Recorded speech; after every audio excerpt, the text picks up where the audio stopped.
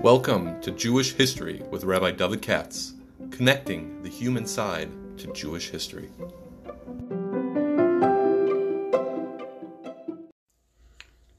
Hi, it's Rosh Hashanah in the afternoon. It's around 1 o'clock, and I'm going to send out one more idea or so about Rosh Hashanah, courtesy of Mishpachas Stefanski, who very generously is sponsoring all my Mishigasim. And I'll tell you where I'm coming from. This is speculative, okay? I'm playing around with some ideas and haven't written them all out, but I'll share with you the ideas. It's interesting to me to notice, last night when it was late, I ran through the Rambam on Hilchos Shover. There's only 3 chapters. Everybody should look at it if you can. It's not so long. And in general, it's a good idea whenever you have a yontif or something. Just go through the Rambam, especially the one I have. I'm not going to go into that. So anyway, as you run through it, you notice things that perhaps you didn't notice before, and one of them is as follows: we have Shvarim Trua and Shvarim, and then Trua, and then Shvarim Trua, Tashat Tarat Tarat Tashrat. So, last time I spoke about the historical background that the Rambam explicitly references, and he says, we don't know what it is anymore because we've been in Golus for a long time. But the language, I'll tell you again, I just only pay attention to it now. The language that he uses is gendered, which is funny to me. Because the Gemara doesn't talk like that as far as I can remember. True is the Rambam talking in Perek 3, Perek Gimel Hilchos Shover. There's only 3 chapters, they're not that long. You too can become a Rambam expert and amaze your friends at parties. True as Amur B'Torah, the Rambam says, Nistapik Lona Suffolk, Lefi Orech Hashan Baraba Golius. It's been so long, we don't know exactly what it is anymore. As I mentioned the other day, Ve'ein on a Yod and Hechi, we don't know exactly it is. It might be this, it might be that. Im hi ha-yalola shemiyalin hanoshim b'nihiyosam be'eshem miyabin. Is it the wailing that women do when they wail in Miyabeb? Oh, when they're mourning? Oh, ha'anochosh k'derech sheyonecha adam pam echos pam achar pam k'sheyidek li midabar gadol. Or is it the groaning that a person does? Anocha, sigh, groan, one of those words. Like that. Some form of Is it that kind of, is it the anocha k'derech sheyonecha adam pam achar pam, as a person does repeatedly, when he's really freaked out over something. Or is it double? Shvarim Trua. Maybe it's the combination of both. That you have I know you know this. Sometimes a person who's full of worries, say freaked out, therefore, Anuosin is a kol, or Anocha Vayalola. The Yalola is the Trua, Anocha Zu Achar Zu is the Shvarim, and the other one is the Tashrat, the cake. Now, did you notice something funny in there? He says, and this is the Rambam, every word counts, He says, because I only noticed it last night. Nistapik on a Suffolk of Yeshanim, Hechi, what exactly is it? 2 possibilities, A or B. A, Imhi hayalola shemayalim hanoshim b'niyosem be'esim yabim. Is it the women's wail that they do when they're wailing? Or is it the anocha that a man does? So the trua, what you and I call trua, the yalula yol, that's what you and I call trua, is a female thing. And why does the Rambam say this is a male thing? This is a female thing. There are no guys that go, sure they do. And there are no women who say, why does he gender it? It's kind of funny. I don't believe the Gemara uses the gendered language. I think that this may be... So what he's saying is something interesting, which is Shvarim is a male thing, and Trua is a female thing. The reason it strikes me interesting because the Kabbalah, the Zohar, and places like that are all full of the idea of the symbolism of the shofar blowings. If you're a Hasidic or whatever, Baltake, I mean the real thing, they're kavonos, shofros. You look in the Shloh, for example. It's become a big science in the mystical department. And, how you blow and what you have kavanas in can make a cosmic difference. That's the mystical approach. And I don't have it in front of me, but I remember the Zohar talks about the fact that you have to do, one represents the dinim and the other one represents the hamtakas adin. So let's say, for example, the shvarm is the bad stuff and the other one is the good stuff. I forget which one is which. And so the proper, if you're an Arizal type person, which nobody is, you'll have in mind mamish, when you blow the shvarm, it'll go in this mystical direction, because the whole world is full of pipe warps, tzinoros as they call it. You just can't see them, but they're there, and your prayers go to heaven in certain routes, and you don't want to send them on the wrong route, and so it comes to business. That's not for the average person blowing the shofar, but it's out there, and I think the Shloh or somebody says the simple kavanas is just have in mind this and that and the other thing. It's in a lot of machzors. Now, I'm a makri. I don't blow the shofar. I used to when I was a kid. But now my son does. Anyhow, so one is male and one is female. That you can already start to see. One is associated with din. One's associated with rachman, with mercy. Hamtakas adinim. And eventually you join them together, don't you? You do shvarm trua, which is a highly mystical kind of notion. I don't know why the Rambam use it, unless you simply give me a push-up shot and say like this. Listen, the guy was just observing from society, and he saw guys usually go, and women go, but, I've seen plenty of guys cry like a woman, and I've seen plenty of women moan like a man, so have you. So, I'm not 100% sure why he puts it that way, but it's highly suggestive, okay, to me. And I'm sure when the Rambam came out, that must have influenced a lot of Kabbalistic and Hasidic approaches to understand the symbolism of what you're blowing. It's kind of interesting that way. Shvarm are hard, aren't they? The other one are like, especially if you do the wailing, ooh, it like softens it. You could hear those sorts of things. Do recall that the Gemara does say, in a different context, that the shofar is avodas panim in a certain way. I don't have the Gemara in front of me, but I remember they talk about, can you have gold? And, the Kohen Gadol doesn't go inside the Kodesh Kodashim in gold, because it reminds you of the golden calf. And it's a question about the golden shofar. And, but on the other hand, the Kohen Gadol does wear gold stuff outside, and then they say inside the Kodesh Kodashim where it really counts. So the shofar is blown outside, and the Gemara said, well, you can hear it inside. So it's like an avodas panim. It's as if you blew it inside in some respects. That's why you have the gold. If my memory serves me, I think that's what it says. And again, the notion that although a shofar is a physical horn, and you're obviously outside the Beis Hamikdash, it transcends the physical limitations, and it penetrates, as audio things do, right? That's the power of kol, of audio. Kol can go through walls, which is interesting, right? Vision has a plus over hearing, and hearing has a plus over vision, if you ever think about it.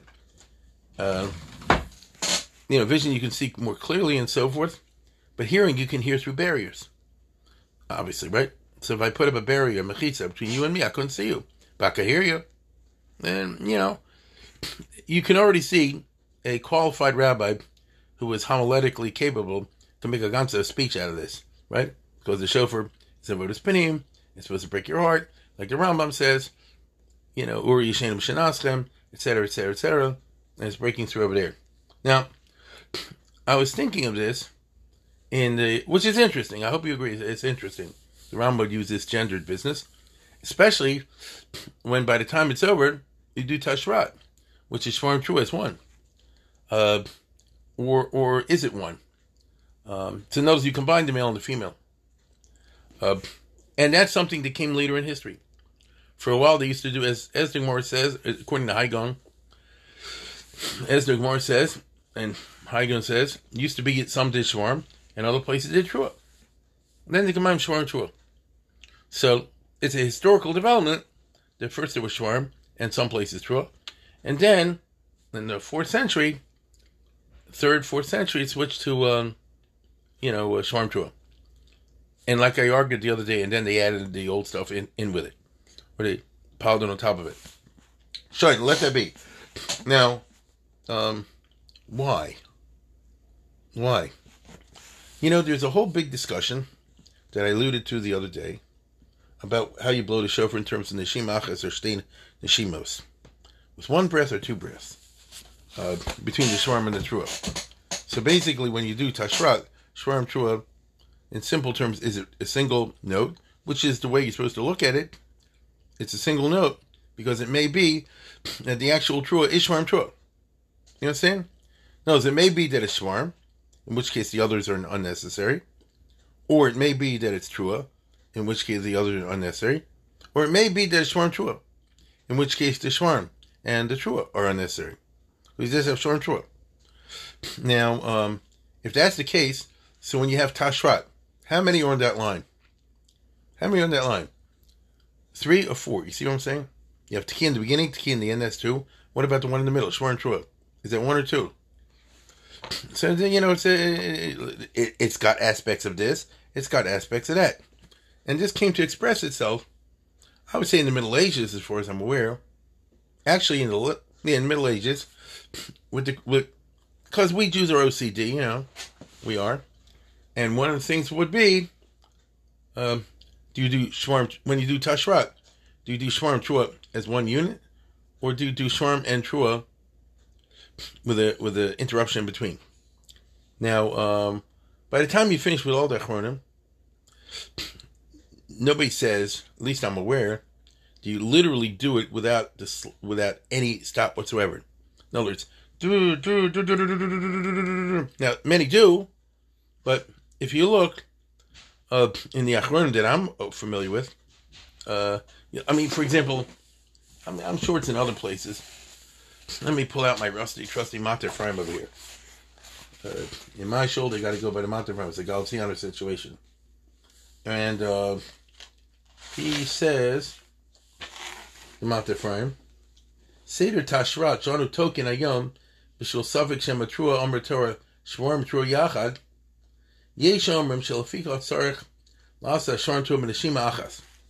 Because the Shwarm Trua might be the actual Trua, therefore you should do it one shot with one breath. Sharishneim Yachad Nikrim Trua. Bim Lav Lo Yotzedik Chavaz Tashrat. So, according to this theory, when you do Tashrat, you do without any interruption in the middle. Not exactly. When we call makom lo yasabli hefsek klal, al yafsek mat. It doesn't mean you literally do it without an interruption, but a very short one. Less than a neshima, get it? Lo yasa hefsek neshima bentayim. So neshima achas means that there's a breath at the beginning, when you blow, but then, in the middle, there's an interruption. It was extremely short what I just did. Again. It was very short, but there was some interruption. Okay? Mikol makom lo yafsik b'li hefsek klal, al yafsik mat. V'lo yasa hefsek neshima b'intayim. So it's a question, the difference between neshima and shtei neshimos is a question of how long the interruption should be. Not that there should be zero interruption. And I have a nice edition of Mater Ephraim, which is a whole little world by itself. It's a Galatianer Polish world, in which famous rabbis and scholars from the Polish and the Galatianers, not the Lithuanians, wrote commentaries, very nice ones too, in my opinion, on the Mater Ephraim, which of course is an encyclopedia of the month of Elul and Tishrei, all those halachas, especially when it comes to Rosh Hashanah Yom Kippur, especially. And I'm looking at Tov Kod Tzadi, which is all the rules of shofar blowing. And, you got Elf Lamata, Elf Amogin, all these things at the bottom, like we would say today, Ber Hektev, something like that. or Bir Alocha. And I even have one I picked up years ago called Kitsei HaMater. Obviously, some from Ehrenreich, from Mud. This is Hungary. This would be Central Europe. By the way, the Mater Ephraim is an ancestor of my mother's. Anyhow, so whatever the case, and these guys bring a lot of Achronim. If you're a pulpit rabbi out there listening, I know I get emails from time to time from pulpit rabbis asking for material and one thing or the other. So I'll just give you advice. This time of the year, get a hold of a Mater Ephraim with like the Alpha Mater and the Kitsei Mater in it, and you'll have a lot of sources, baby. I mean, a lot of sources. Very wide among the Achronim. You can look very smart. You know, it's a good cheater book, set of cheater books. So, as I just said, the Shema Achas doesn't mean you literally do it with no interruption, but you do a very slight one. And he says over here, Kach Kosa B'Trumas Adeshin. The other day I spoke about the Trumas Adeshin, right? And so on and so forth. Okay? Now, if you look at the Mishnah Berurah and those other sets, they have slightly different rulings sometimes. That's one opinion. You do B'Nishim Achas. The other opinion is Rabbeinu Tam, and he dissented. He said it's all wrong. Why? B'yesh omrim shel ein lasis B'Nishim Achas osh b'shtei nishimas. And he doesn't say here, it's very famous, that Rabbeinu Tam said that a person who does both, and remember, you're doing Shvarm Trua based on the idea, the Gemara says, there's a Genuchi Ganach V'Yulul Yol, that when a person gets upset, they break down. But the breakdown happens in stages. Stage 1 and Stage 2. So notice if I hear something real bad, I react by going like this. You see? At the beginning, I broke down with a few shwarms. Like that. And then I just totally lost it. That's how we would say it nowadays. So, in that case, Rabbeinu Tam said, look how closely they took all this stuff. It's not in the Gemara, none of this.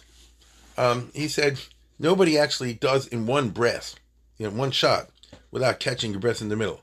A person who's crying and losing themselves breathes in the middle. You understand? You wouldn't necessarily notice it if somebody lost it, as I said before, and really broke down. As unfortunately happens in life, right? So you don't notice, but the Rabbeinu Tam does. And he said the guy doesn't go on and on and on without catching your breath. You catch your breath somewhere. Nobody can do that long. So in the case of Genuchi Yonayala, if the person did this 2-stage breakdown, we're first doing and then like that. So he caught his breath in the middle. If you catch your breath in the middle, and the theory of Trua is, according to this, that the Trua is identical with what I just said before. The actual Trua that the Torah talks about is the 2-stage process Trua. That's what that means, right? Gunuchi Ganach Yulu Yol. It's that a person does a 2-stage breakdown. That's what and this is the theory that's what the Torah means when it says Yom Trua Yelecha. So if you buy into that, the Rabbeinu Tam says you have to have longer, you have to catch your breath. So suppose I was crying and crying and crying, but in the middle I go, right? I'll tell you an example, you know exactly what I'm talking about. You have a baby in the house? Does a baby cry? A little kid. You have a little kid cries? Watch what they do when they go, wah, wah, wah, wah, wah. But then they'll catch your breath, won't they? Right? Because they can't go on without breathing. So let's say, you know, your kid, you said no to a little child. They go, wah, you know they're going to catch the breath. Even when kids keep the parents up all night and they cry, crying, as I know happens, you'll hear they catch the breath. You see? So if that's the case, Rabbeinu Tam said you got to stay in the shimos. We call Malcolm Luyaser Havsaki Yosef B'Knei Nishim Shua Trua, but stay in the shimos and no more. Okay, so you go see what I did in between, right? And not longer than that. Don't go that was too long, right? And by the time, since these are famous opinions, I think most of the people listening to me know this. The practice developed. The Torah says you don't have to do any of this. There, because it's not in the Gemara. But nevertheless, the practice developed that people don't want to hear that. The Aruch HaShulchan says the same thing, like the Taz. But it doesn't matter. I want to get into that. That you do both. By the Tkiyas D'Miyusha, we do it one way, and the Tkiyas D'Me'umad, you do another way. Usually, by the ones, the first set you do with Neshima Achas, and by the second set you do Shtei Neshimos. There are variations of that, and I don't want to go into that. All I'm saying is, you have this concept, Neshima Achas and Shtei Neshimos, and not more. Now, this is a little wild, but like I told you before, I'm just speculating today. I'm playing around this in my own mind. Today is Rosh Hashanah is the anniversary of the world. Okay. Rosh Hashanah is the anniversary of the world. No, not exactly. It's the anniversary of the creation of Adam and Eve. Right? According to the Jewish tradition, the physical world started a week before, in 25 Elul, something like that. Rosh Hashanah is the anniversary of the sixth day of creation, when Adam and Eve were created, and creation of human beings. And man was created with a breath. You see where I'm going with this? Man was created with a breath. So man was created by Neshima Achas. It's not me. It says in Chumash. Why does the Bible have to give you a metaphor of blowing? But they do. The reason I say it's a metaphor, God is not physical. So you didn't go to somebody's nose and blow it. You see? It's expression. If you want to know what the expression means, read the Nefesh HaChaim. He's got a lot on that. Okay, if you're into that. But he blew. And here we are in the day the man was created, and we blow. But some say Neshima Achas, some say Shtei Neshimos. What does this remind me of? After all, you saw like this. God blew once. He blew once. He created Adam, and blew his nostrils. There's your Neshima Achas. What's up with Shtei Neshimos? I'll tell you, so first of all, I don't know. But I'll tell you what I'm speculating. And speculating is like this. When God created Adam and Eve, hear what I just said? God created Adam and Eve. Did he blow once or did he blow twice? And he said, well, I said, you can't tell what that means because I'll tell you what I mean. In the Jewish tradition, as you know very well, there's a whole thing that the original Adam was created du partzufin. Adam and Eve were created simultaneously. There's another way of understanding that Eve came after Adam out of his rib, or whatever you call it. But it's also true that, you can say that Adam and Eve were created as a single creature, and later were just split in half. And from one half came Adam, one half came Eve. The Adam and the Zachar and the Keva. As we know, these are old ideas, right? The old Chazals. So let's just say for a second, it was a du partzufin. Let's say, so the original creature was, a double. This is very good for the era of Biden, with all this political correct stuff. So the original creature was a man and a woman. One face was that of Adam, the other face was that of Chava, or if it wasn't Adam and Chava, whatever you want to call it. One was this side, and one was that side. So let's go with that. So what exactly happened? After all, I'm discussing with you what happened in the original Rosh Hashanah. Am I not? If Rosh Hashanah is understood as the day of creation of the world, or more accurately, the day of creation of the first human being, then if I'm debating with you or discussing or speculating, because that's all I can do, of what exactly that creation was, it's very appropriate to the day. Okay? So what exactly happened? So let's say that it was a du partzufin. So once he created this creature, there's a face sticking out this way and a different face sticking out that way. This face has eyes, that face has eyes. This face has a nose, that face has a nose. This face has a mouth, that face has a mouth. When they split them later, it became two human beings. Wait a minute, I said both had a nose. See where I'm going with this?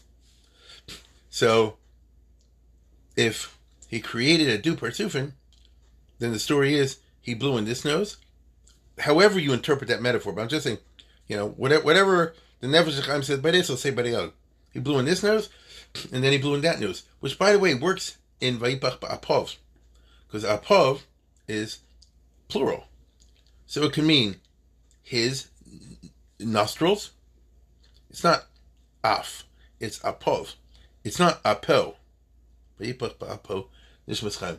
I better be right about that. Let me look over here. Vayipach ba'apov or ba'apov?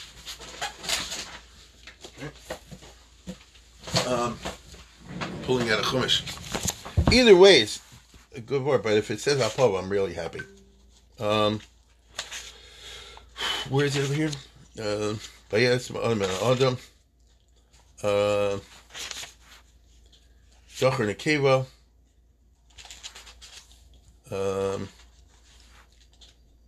Let's see over here.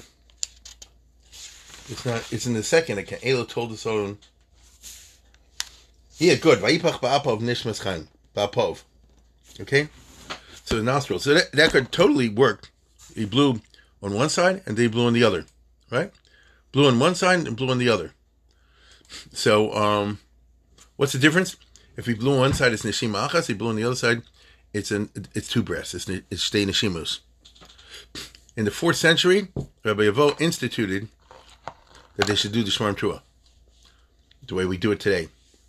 Very interesting. Why? So you can give the Haigon reason. I get that. You give the Rambam reason. Right? That's all possible. I think, now this is just a total wild guess. I told you today, I'm just speculating. And here's where I'm going with it. What is unusual about the mitzvah of shofar? And the answer is, it's universally practiced by women. From a technical perspective, no woman has to go hear shofar. It's a classic case of mitzvah zeishis mangrama, as we all know. Right? Nevertheless, I never heard of a woman who didn't at least try to hear shofar. Isn't that true?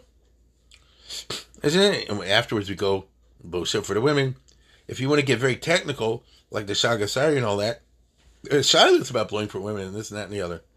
I don't want to go into that now. But it's a universal practice. And it always has been. My question is as follows. I said it always has been. Is that true?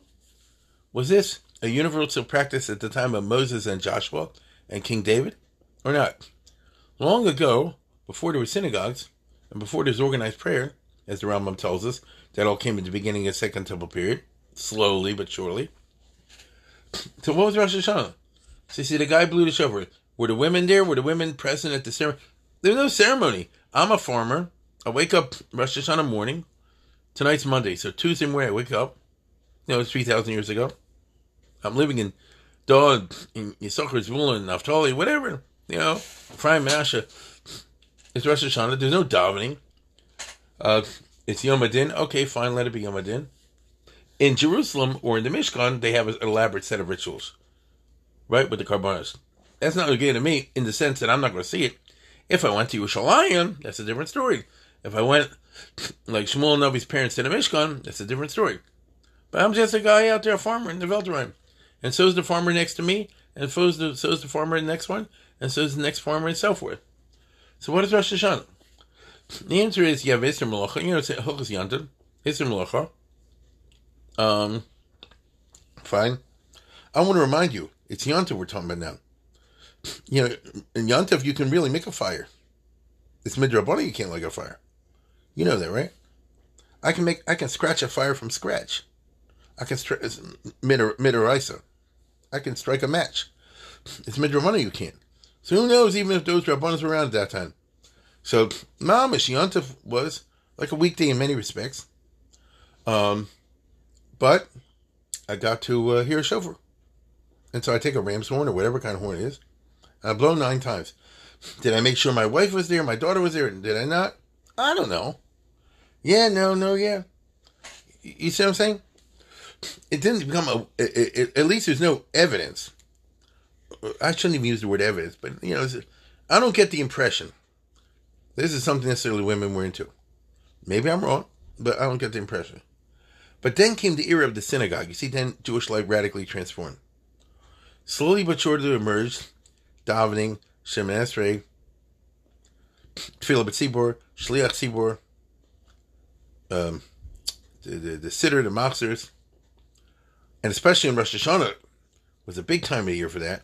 You have Malchis, Zerchonos, and Shofars, etc. And there's all these discussions already in the rabbinic literature, very early, the first layer of rabbinic literature that we have access to. How exactly does the Shemoneh Esrei go? You know what I'm talking about, that Mishnah, where you do the Malchis and all that. So all of a sudden it became a big communal event.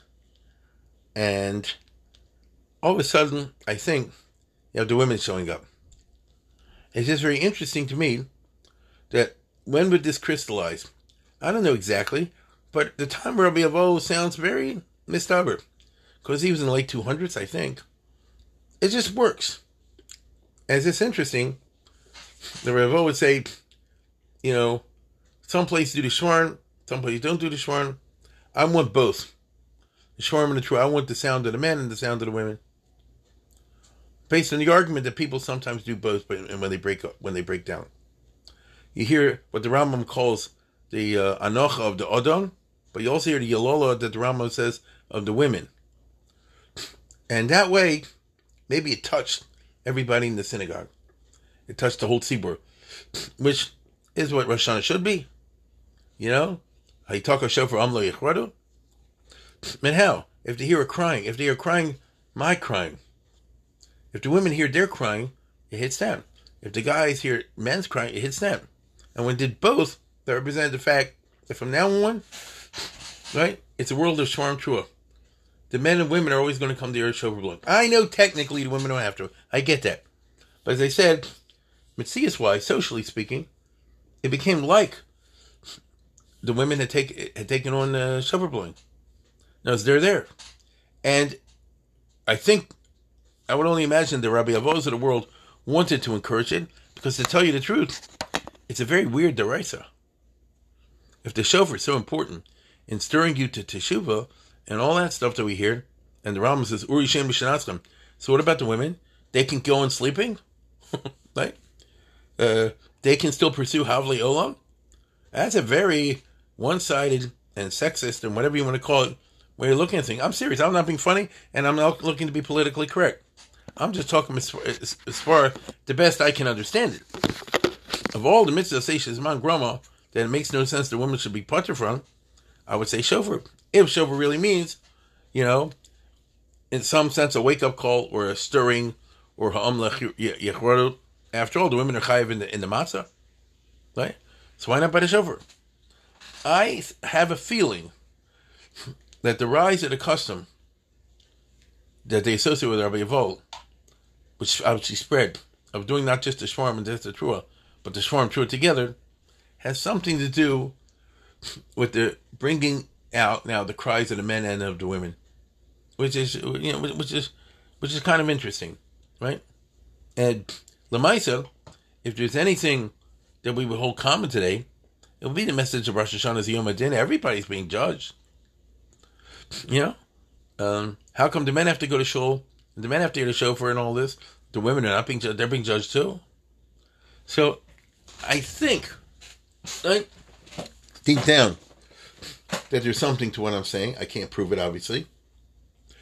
And it's kind of interesting that the rise of it, let me put it this way, with the rise of Shvarm Trua by Rabbi Yavol, comes the rise, at least for Rabbeinu Tam and those people, the rise of the issue of Shtei Neshimas. And when you talk about Shtei Neshimas, you think of Adam and Eve, right? In the Du Partsufim mold. I told you now, these are ideas that are bubbling in my head. I haven't worked them out elegantly. I'm sure somebody out there who's listening, if they listen this afternoon before Rosh Hashanah, who are smarter than me, can put it together in a better form.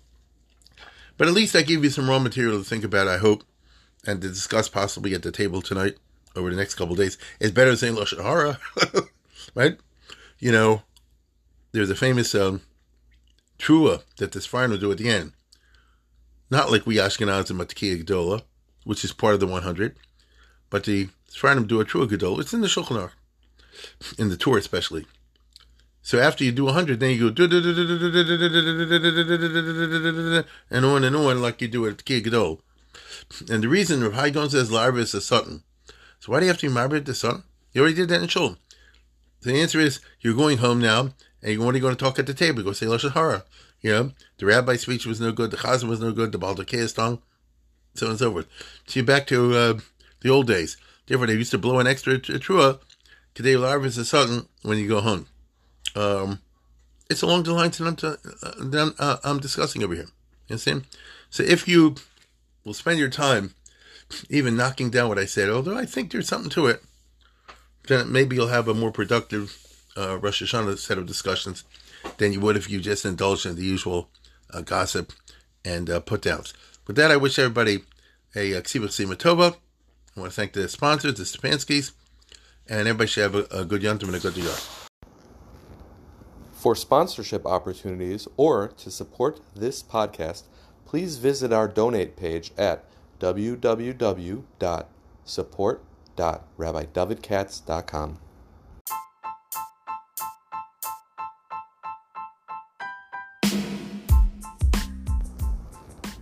For sponsorship opportunities or to support this podcast, please visit our donate page at www.support.rabbidavidkatz.com.